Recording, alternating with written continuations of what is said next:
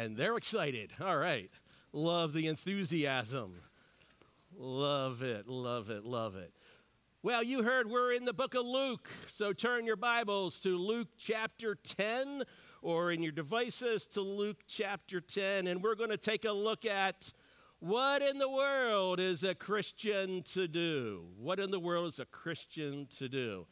And I'm going to try my best to get through 24 verses in Luke chapter 10 this morning. Now, I have broken it down this way. Point number 1, the 72 sent out. That's verses 1 to 4. The second is the message of the 72. That's verses 5 to 11. Then the warning to the indifferent, verses 12 to 16. Then the joy of the 72, verses 17 to 20. And then the joy of Jesus, found in verses 21 to 24. So that's the breakdown of our passage this morning. And for a little trivia fact, this is the only gospel that has this story. Luke is the only one who records this true event. So let's take a look at the first one. The 72 sent out. Follow along as I read from the English Standard Version. After this, the Lord appointed 72 others and sent them on ahead of him, 2 by 2, into every town and place where he himself was about to go. And he said to them, the harvest is plentiful, but the laborers are few.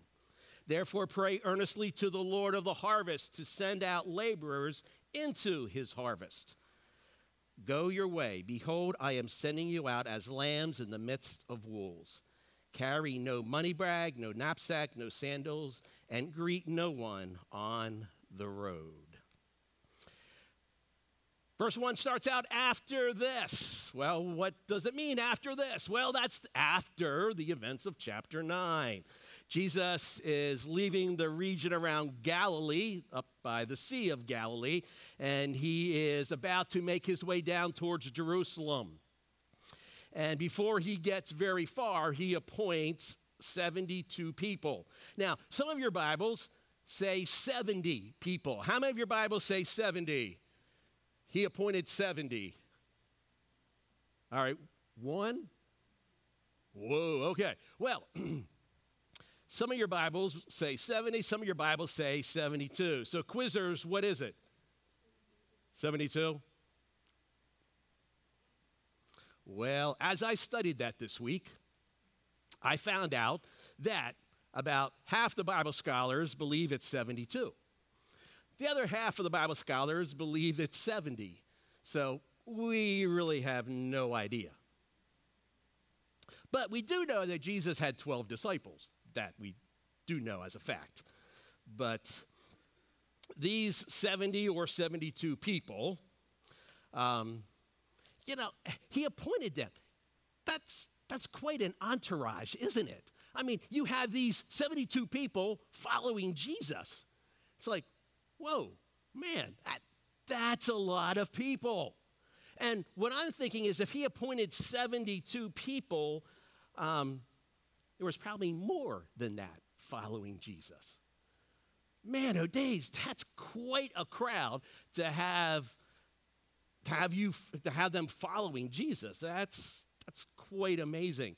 And it says here that he was sending them on ahead, 2 by 2, into every town and place where he was about to go.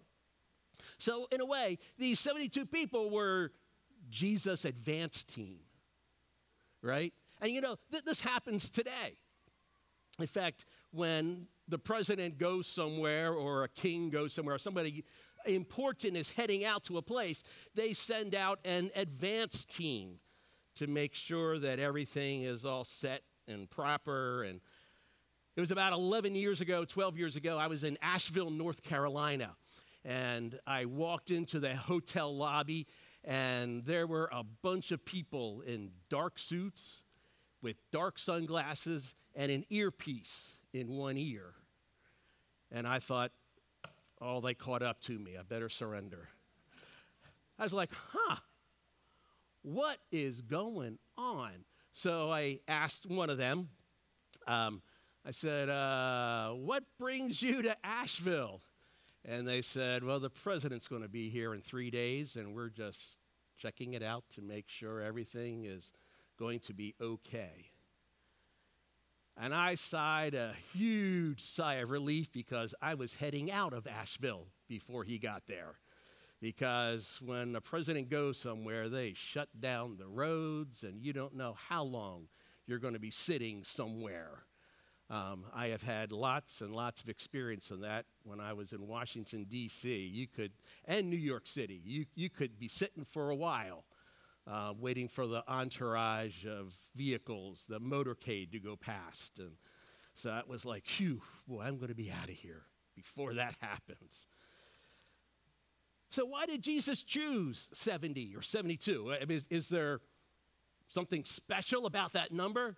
Well, let me tell you, I have absolutely no idea. We don't know why Jesus chose that amount of people.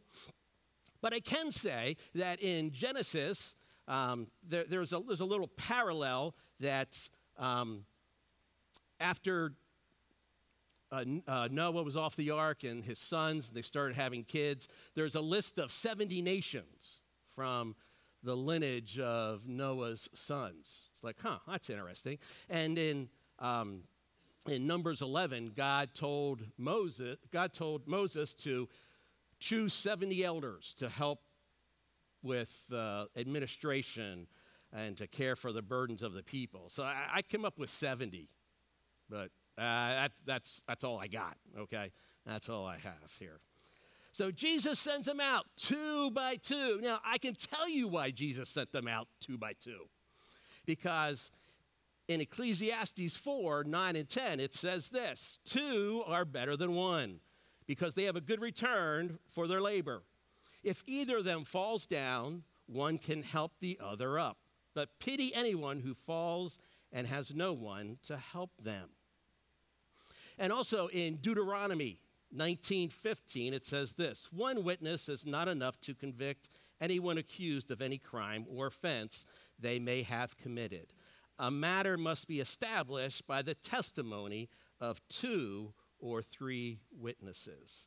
So the message of those people heading into those towns as the advance team is more convincing because you had 2 people going and being those missionaries, preparing the way for Jesus. And in a way, they were kind of like John the Baptist people heading out to tell people that, hey, Jesus is here and Jesus is coming.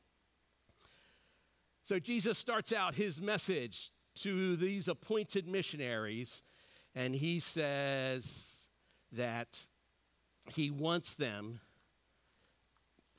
let me get back to my passage here, that he wants them to go into the place where the harvest is ready. Now, back in Matthew chapter 9, verses 35 and 36, it says, Jesus went through all the towns and villages, teaching in their synagogues, proclaiming the good news of the kingdom and healing every disease and sickness. When he saw the crowds, he had compassion on them because they were harassed and helpless, sheep without a shepherd. See, Jesus knew the condition of these cities. Jesus knew what these folks will be heading into, and he had compassion on them. And he said, man, the harvest is plentiful. Now, Jesus, back in Matthew's account, says that they are like sheep without a shepherd. And there was no shepherds, there were no religious leaders in Israel who cared for the sheep. They were in it for themselves. No one to feed them or lead them or take care of them. So Jesus had compassion on what he was about to send the 72 to go out and do. But here in Luke 10, the metaphor is the harvest. And there is so much to bring in, but yet not enough people to do it. Now, I'm thinking for a lot of you farmers, that's the way you feel as you're about to enter the harvest season. Oh, man, I have so many acres that I got to get in. I wonder how the weather's going to be. I wonder how it's all going to work out, And, it's kind of the overwhelming feeling. And that's kind of what Jesus was portraying here, that the harvest, the people who are ready to respond to the gospel, those folks, there are so many of them. And then he says, verse 2, therefore pray earnestly to the Lord of the harvest.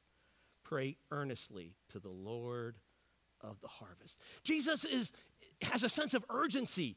He says, look, we have all these people who are ready, but yet we don't have enough to harvest. We don't have enough to go out and to share the gospel. There's an urgency in Jesus' voice. You need to pray. Pray that more people go. You know what? We got our own church kid, Bryce Engel, is out in the Far East. Man, he's a missionary. He's still in school, but he's working to share Christ.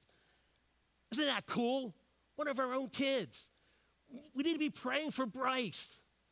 We need to be praying for Christopher Smoker. Man, he's out in Montana, and he's been preaching.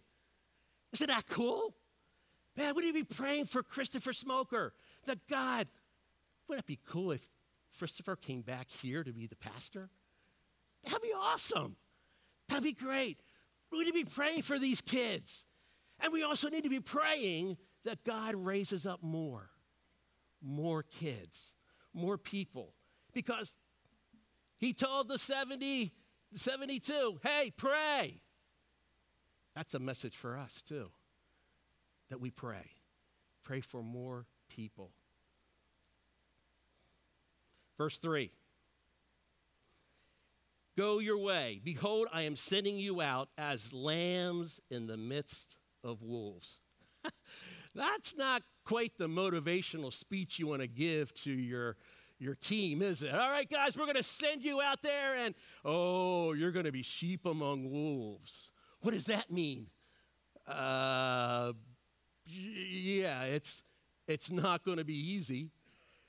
I mean, can you imagine a coach saying, okay, guys, let's go out there and let's get slaughtered by the other team?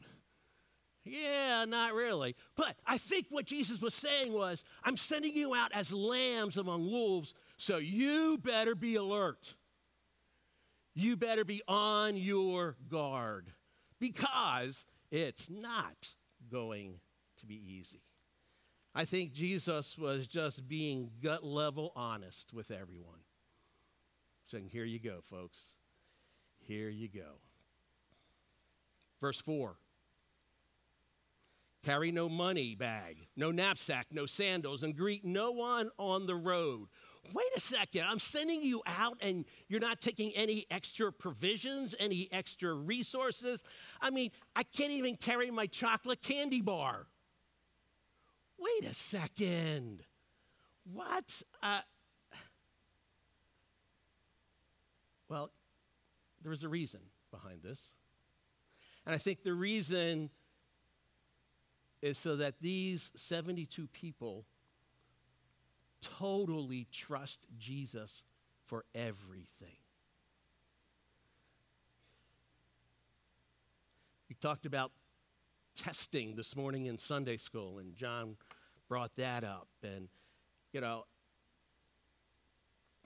the way our faith grows is by testing. And I think that Jesus telling these 72 here, carry no money bag, no knapsack, no sandals, and greet no one, it's that you got to totally trust me for everything. Wow. The last part of verse 4. It's kind of interesting to the casual reader. Greet no one on the road. So in other words, be a snob, put your nose up in the air and walk right past everybody. Oh, wait, no, that's not quite it. Greet no one on the road. And when I did a study of the Greek behind the word greet, it means that you are not to stop and talk. And a lot of times in the Mideastern culture, when you stop and talk to a person, you end up in a long conversation. You end up going to the person's house for a meal, and Jesus is like, no, look, I am sending you on to these towns. I am sending you on to these places. These are where you need to go. Don't get distracted. We were sitting in staff meeting.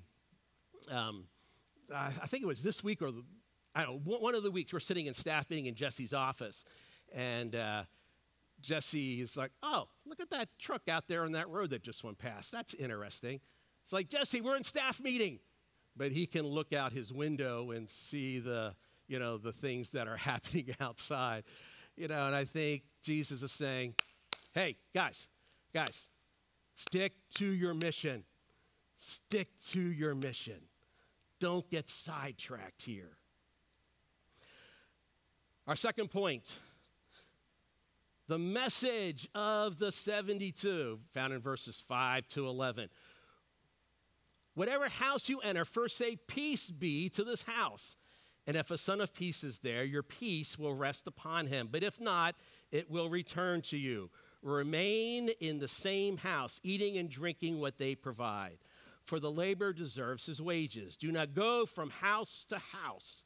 Whenever you enter a town and they receive you, eat what is set before you. Heal the sick in it and say to them, the kingdom of God has come near to you. But whenever you enter a town, they do not receive you. Go into its streets and say, even the dust of your town that clings to our feet, we will wipe off against you. Nevertheless, know this, that the kingdom of God has come near. The message was quite simple that they were to say, the kingdom of God has come near to you. Because the king of that kingdom is coming to your town. And you have a chance to be a part of this kingdom. Matthew 4:23 says this, Jesus went throughout Galilee, teaching in their synagogues, proclaiming the good news of the kingdom, and healing every disease and sickness among the people. In Luke 8, we saw this a few weeks ago. After this, Jesus traveled from one town and village to another, proclaiming the good news of the kingdom of God. The 12 were with him. Jesus wanted the people to hear that the kingdom of God is coming, and that this is how you can be part of the kingdom of God. By believing in Jesus as the Messiah, you can become part of his kingdom. That's interesting. He tells the 72, he says, remain in the same house, eating and drinking what they provide, for labor deserves his wages. Do not go from house to house. See, what happened, some of the religious leaders would go and visit people, and if they stayed in that house and it wasn't quite right, I could do better at somebody else's house, they would go to somebody else's house because maybe they had better food or better accommodations. And Jesus is like, guys, look, when you go to a house, just stay there. Just stay there. Then he says, but if you enter a town, they do not receive you. Go out into its streets and say, even the dust of your town that clings to our feet, we wipe off against you. That's interesting. In Mideastern culture, if you were to pronounce a judgment on somebody, if you were to tell them, I have nothing more to do with you, that's exactly what you would do. You would go outside and publicly say, so that everybody knows, this isn't something that you do in secret. No, this is in public. You say that I am wiping off the dust of my feet and that this is a judgment against you. And according to the Got Questions website, it's like, I have no more responsibility to you at all. Now, don't miss this, verse 11. Even the dust of your town that clings to our feet, we wipe off against you. Nevertheless, know this, that the kingdom of God has come near. He's saying that, if you don't believe that, if you don't believe that the kingdom of God is coming near, that's okay. You don't have to believe that. But just know that the fact is the kingdom of God is coming. I remember having a conversation with a kid, and he said, well, I don't believe in Jesus. I said, okay, that's your prerogative. You may not believe in Jesus. But just because you don't believe in Jesus does not mean he doesn't exist. Because let me tell you, there will be a day that you will believe in Jesus. Because in Philippians it says, every knee will bow and every tongue will confess that Jesus Christ is Lord. So you can let people not believe, that's fine. We can share, but if they say, I don't believe, that's fine. But that doesn't mean that God does not exist.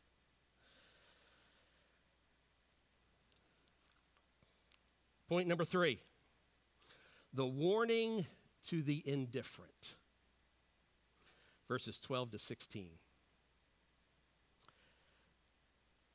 I tell you, it would be more bearable on that day for Sodom than for that town. Woe to you, Chorazin! Woe to you, Bethsaida! For if the mighty works done in you had been done in Tyre and Sidon, they would have repented long ago, sitting in sackcloth and ashes. But it would be more bearable in the judgment for Tyre and Sidon than for you. And you, Capernaum, will you be exalted to heaven? You shall be brought down to Hades. The one who hears you hears me, and the one who rejects you rejects me, and the one who rejects me rejects him who sent me. Oh man, there's a whole sermon in just these verses here. This opens up a number of interesting thoughts here. Jesus mentioned Sodom. I don't think I need to spend a whole lot of time talking about Sodom. I think you are familiar with how immoral and depraved that city was. In fact, it was so immoral and depraved that God sent judgment down upon that city and just totally obliterated Sodom and Gomorrah. You can read about that in Genesis 19. Now, Chorazin and Bethsaida were Jewish cities. Tyre and Sidon were Gentile cities. Tyre and Sidon were also very wicked cities. And for those of you who were in the Sunday school class on Ezekiel, you will know that Ezekiel was to prophesy against Tyre and Sidon because they were wicked Gentile cities. You can read about Ezekiel's prophecy in Ezekiel 26 through 28. Now, the Jewish people absolutely hated, they deplored being compared to Gentiles. But Jesus is making that description here. He is definitely getting their attention. He says that it'd be more bearable in judgment for Tyre and Sidon than for you in Bethsaida and Chorazin. Is Jesus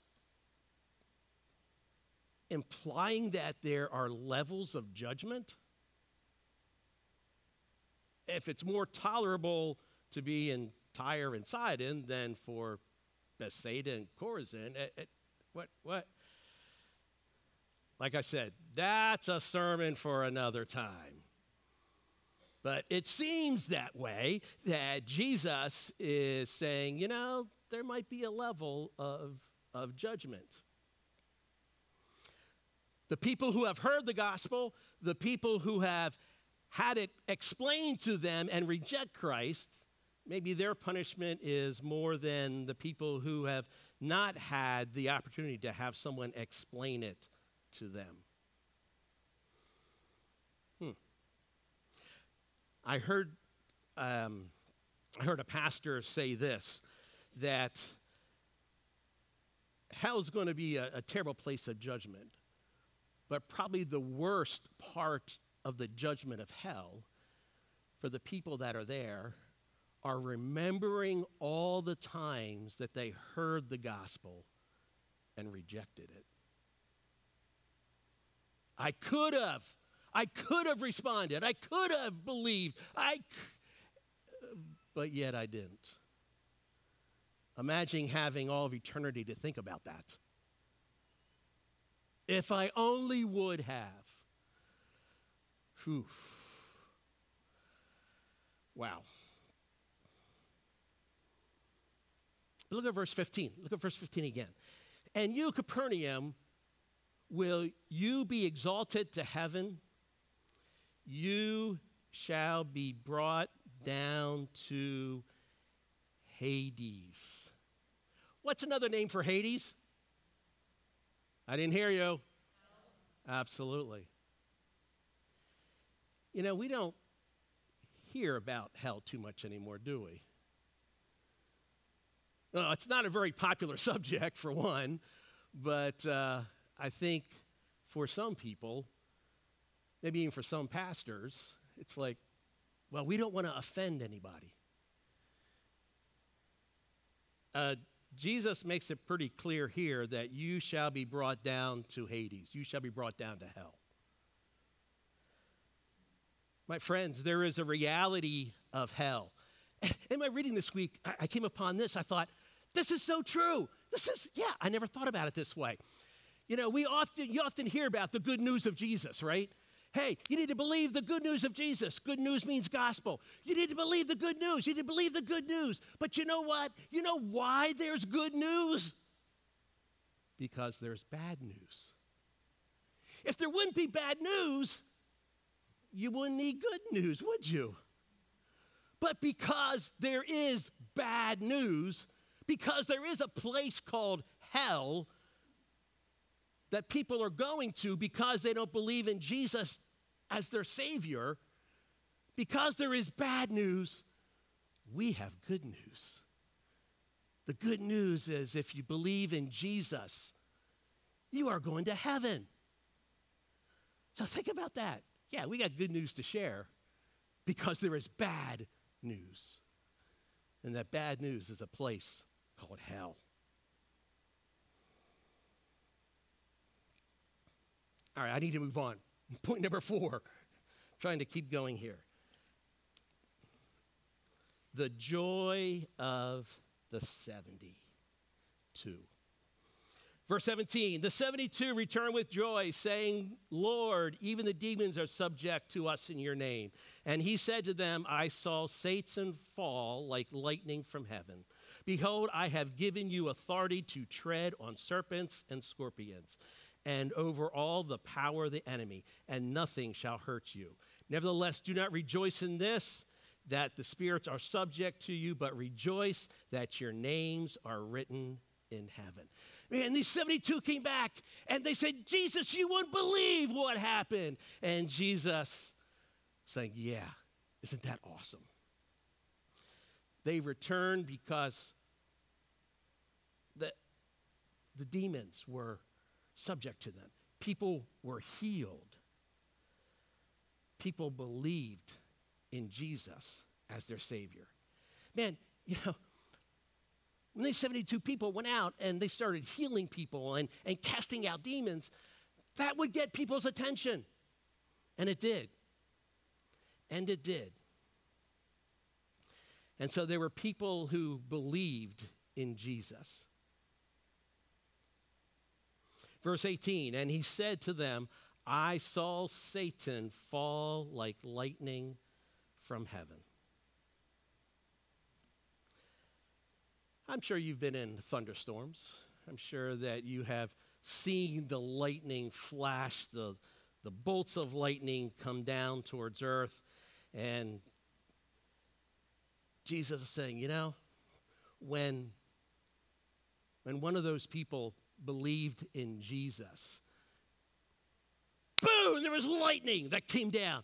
The domain of Satan took a hit. Then another person believed in Jesus. Boom, again. The kingdom of Satan took a hit. Another person believed in Jesus. You got the point. Every time a person believed in Jesus, Satan took a hit. Satan took a direct hit. It's like lightning coming down, boom. Man, no wonder they were excited, because their ministry was successful. But yet, this is interesting. Jesus saying, yeah, that was awesome. That was awesome to see these people trusting Christ. But you know what? There is something else that is just as awesome, just as miraculous as what you saw. And it's this, that your name is written in the book of life in heaven. Do you realize that? Right now, as a believer in Jesus Christ, your name is in heaven. Man, those angels could say, I wonder if David Smoker's a Christian. I have to check that out. Is David Smoker a Christian? Oh, my soul, there's a lot of smokers here. Oh, yeah, there it is. David Smoker. He's a believer. Cool. That's true of all your names. As a believer in Jesus Christ, your name is now written in heaven. And you know what? That's an absolute miracle. Because you, in your own free will, have chosen to believe in Jesus. That's cool. And that's a miracle. Don't you ever forget that. That is an absolute miracle. And Jesus was saying, you can rejoice. Rejoice in what you saw happen in ministry. That's awesome. But never forget to rejoice in the fact that your name is written in heaven. There are things that happen to us here on this earth that limit our joy. That difficult circumstances, issues, health issues, a lot of things can limit our joy. But one thing shall never limit our joy. That's our name is written in the book of life up in heaven. All right, I need to move on. Point 5, the joy of Jesus. The joy of Jesus, verses 21 to 24. In that same hour, he rejoiced in the Holy Spirit and said, I thank you, Father, Lord of heaven and earth, that you have hidden these things from the wise and understanding and revealed them to little children. Yes, Father, for such was your gracious will. All things have been handed over to me by my Father, and no one knows who the Son is except the Father, and who the Father is except the Son, and anyone to whom the Son chooses to reveal him. Then turning to his disciples, he said privately, Blessed are the eyes that see what you see, for I tell you that many prophets and kings desire to see what you see and did not see it, and to hear what you hear and did not hear it. The only place in the Bible where it says that Jesus rejoiced is here in Luke 10. It's a little Bible trivia for you. This is the only place where it says that Jesus rejoiced. Usually we think of Jesus as a man of sorrows, right? We even sing a hymn, Man of Sorrows, what a name for the Son of God who came. But here it says that Jesus rejoiced. Well, why did Jesus rejoice? For a couple of reasons. I think 2 reasons. One is that salvation was meant for all people. Notice what Jesus said. He says that, I thank you, Father, Lord of heaven and earth, that you have hidden these things from the wise and understanding and revealed them to little children. Salvation is meant for everyone. Even children can understand and comprehend their need for a Savior. Salvation is meant for everyone. The second thing that brought Jesus joy was that he was watching the plan of God unfold before him. He was seeing people come to Jesus. Because as it says in 2 Peter, that God desires that none should perish, but that all should come to repentance. And so Jesus was watching the plan of God unfold and seeing people come to Christ.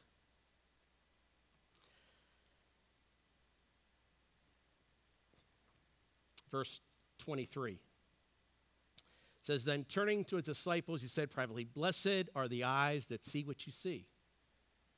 For I tell you that many prophets and kings desire to see what you see and did not see it, and hear what you hear. It's like, the plan is coming together. The plan is coming together. All right, let's bring it home. Jesus appointed 72 people from his entourage of people. I said earlier that a miracle that your name is written in the book of life because you responded to Christ. That is very true. We have a free will, but we also have been chosen. That's a sermon for another day too. But just know that as Jesus appointed these 72 people, you too have been appointed. You've been appointed to go. Ephesians 1, 4 and 5 talks about your appointment. Acts 1:8 talks about, here's the message. This is what I want you to go and do. Be my witnesses in Jerusalem and Judea and throughout all parts of the earth. We are appointed to go. We are appointed to take the message of Jesus Christ. I speak the name of Jesus. That's what we are to do. We can rejoice. Even when life gets hard, even when life gets difficult, we can know that, this too shall pass.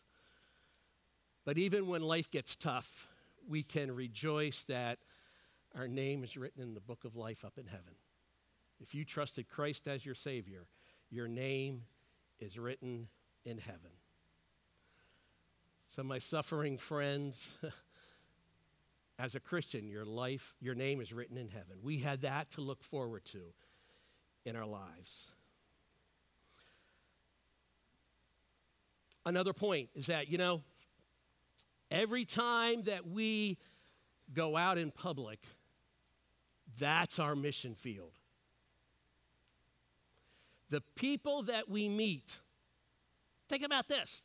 If God is sovereign, which he is, every time you go out in public and meet someone, God ordained that to happen.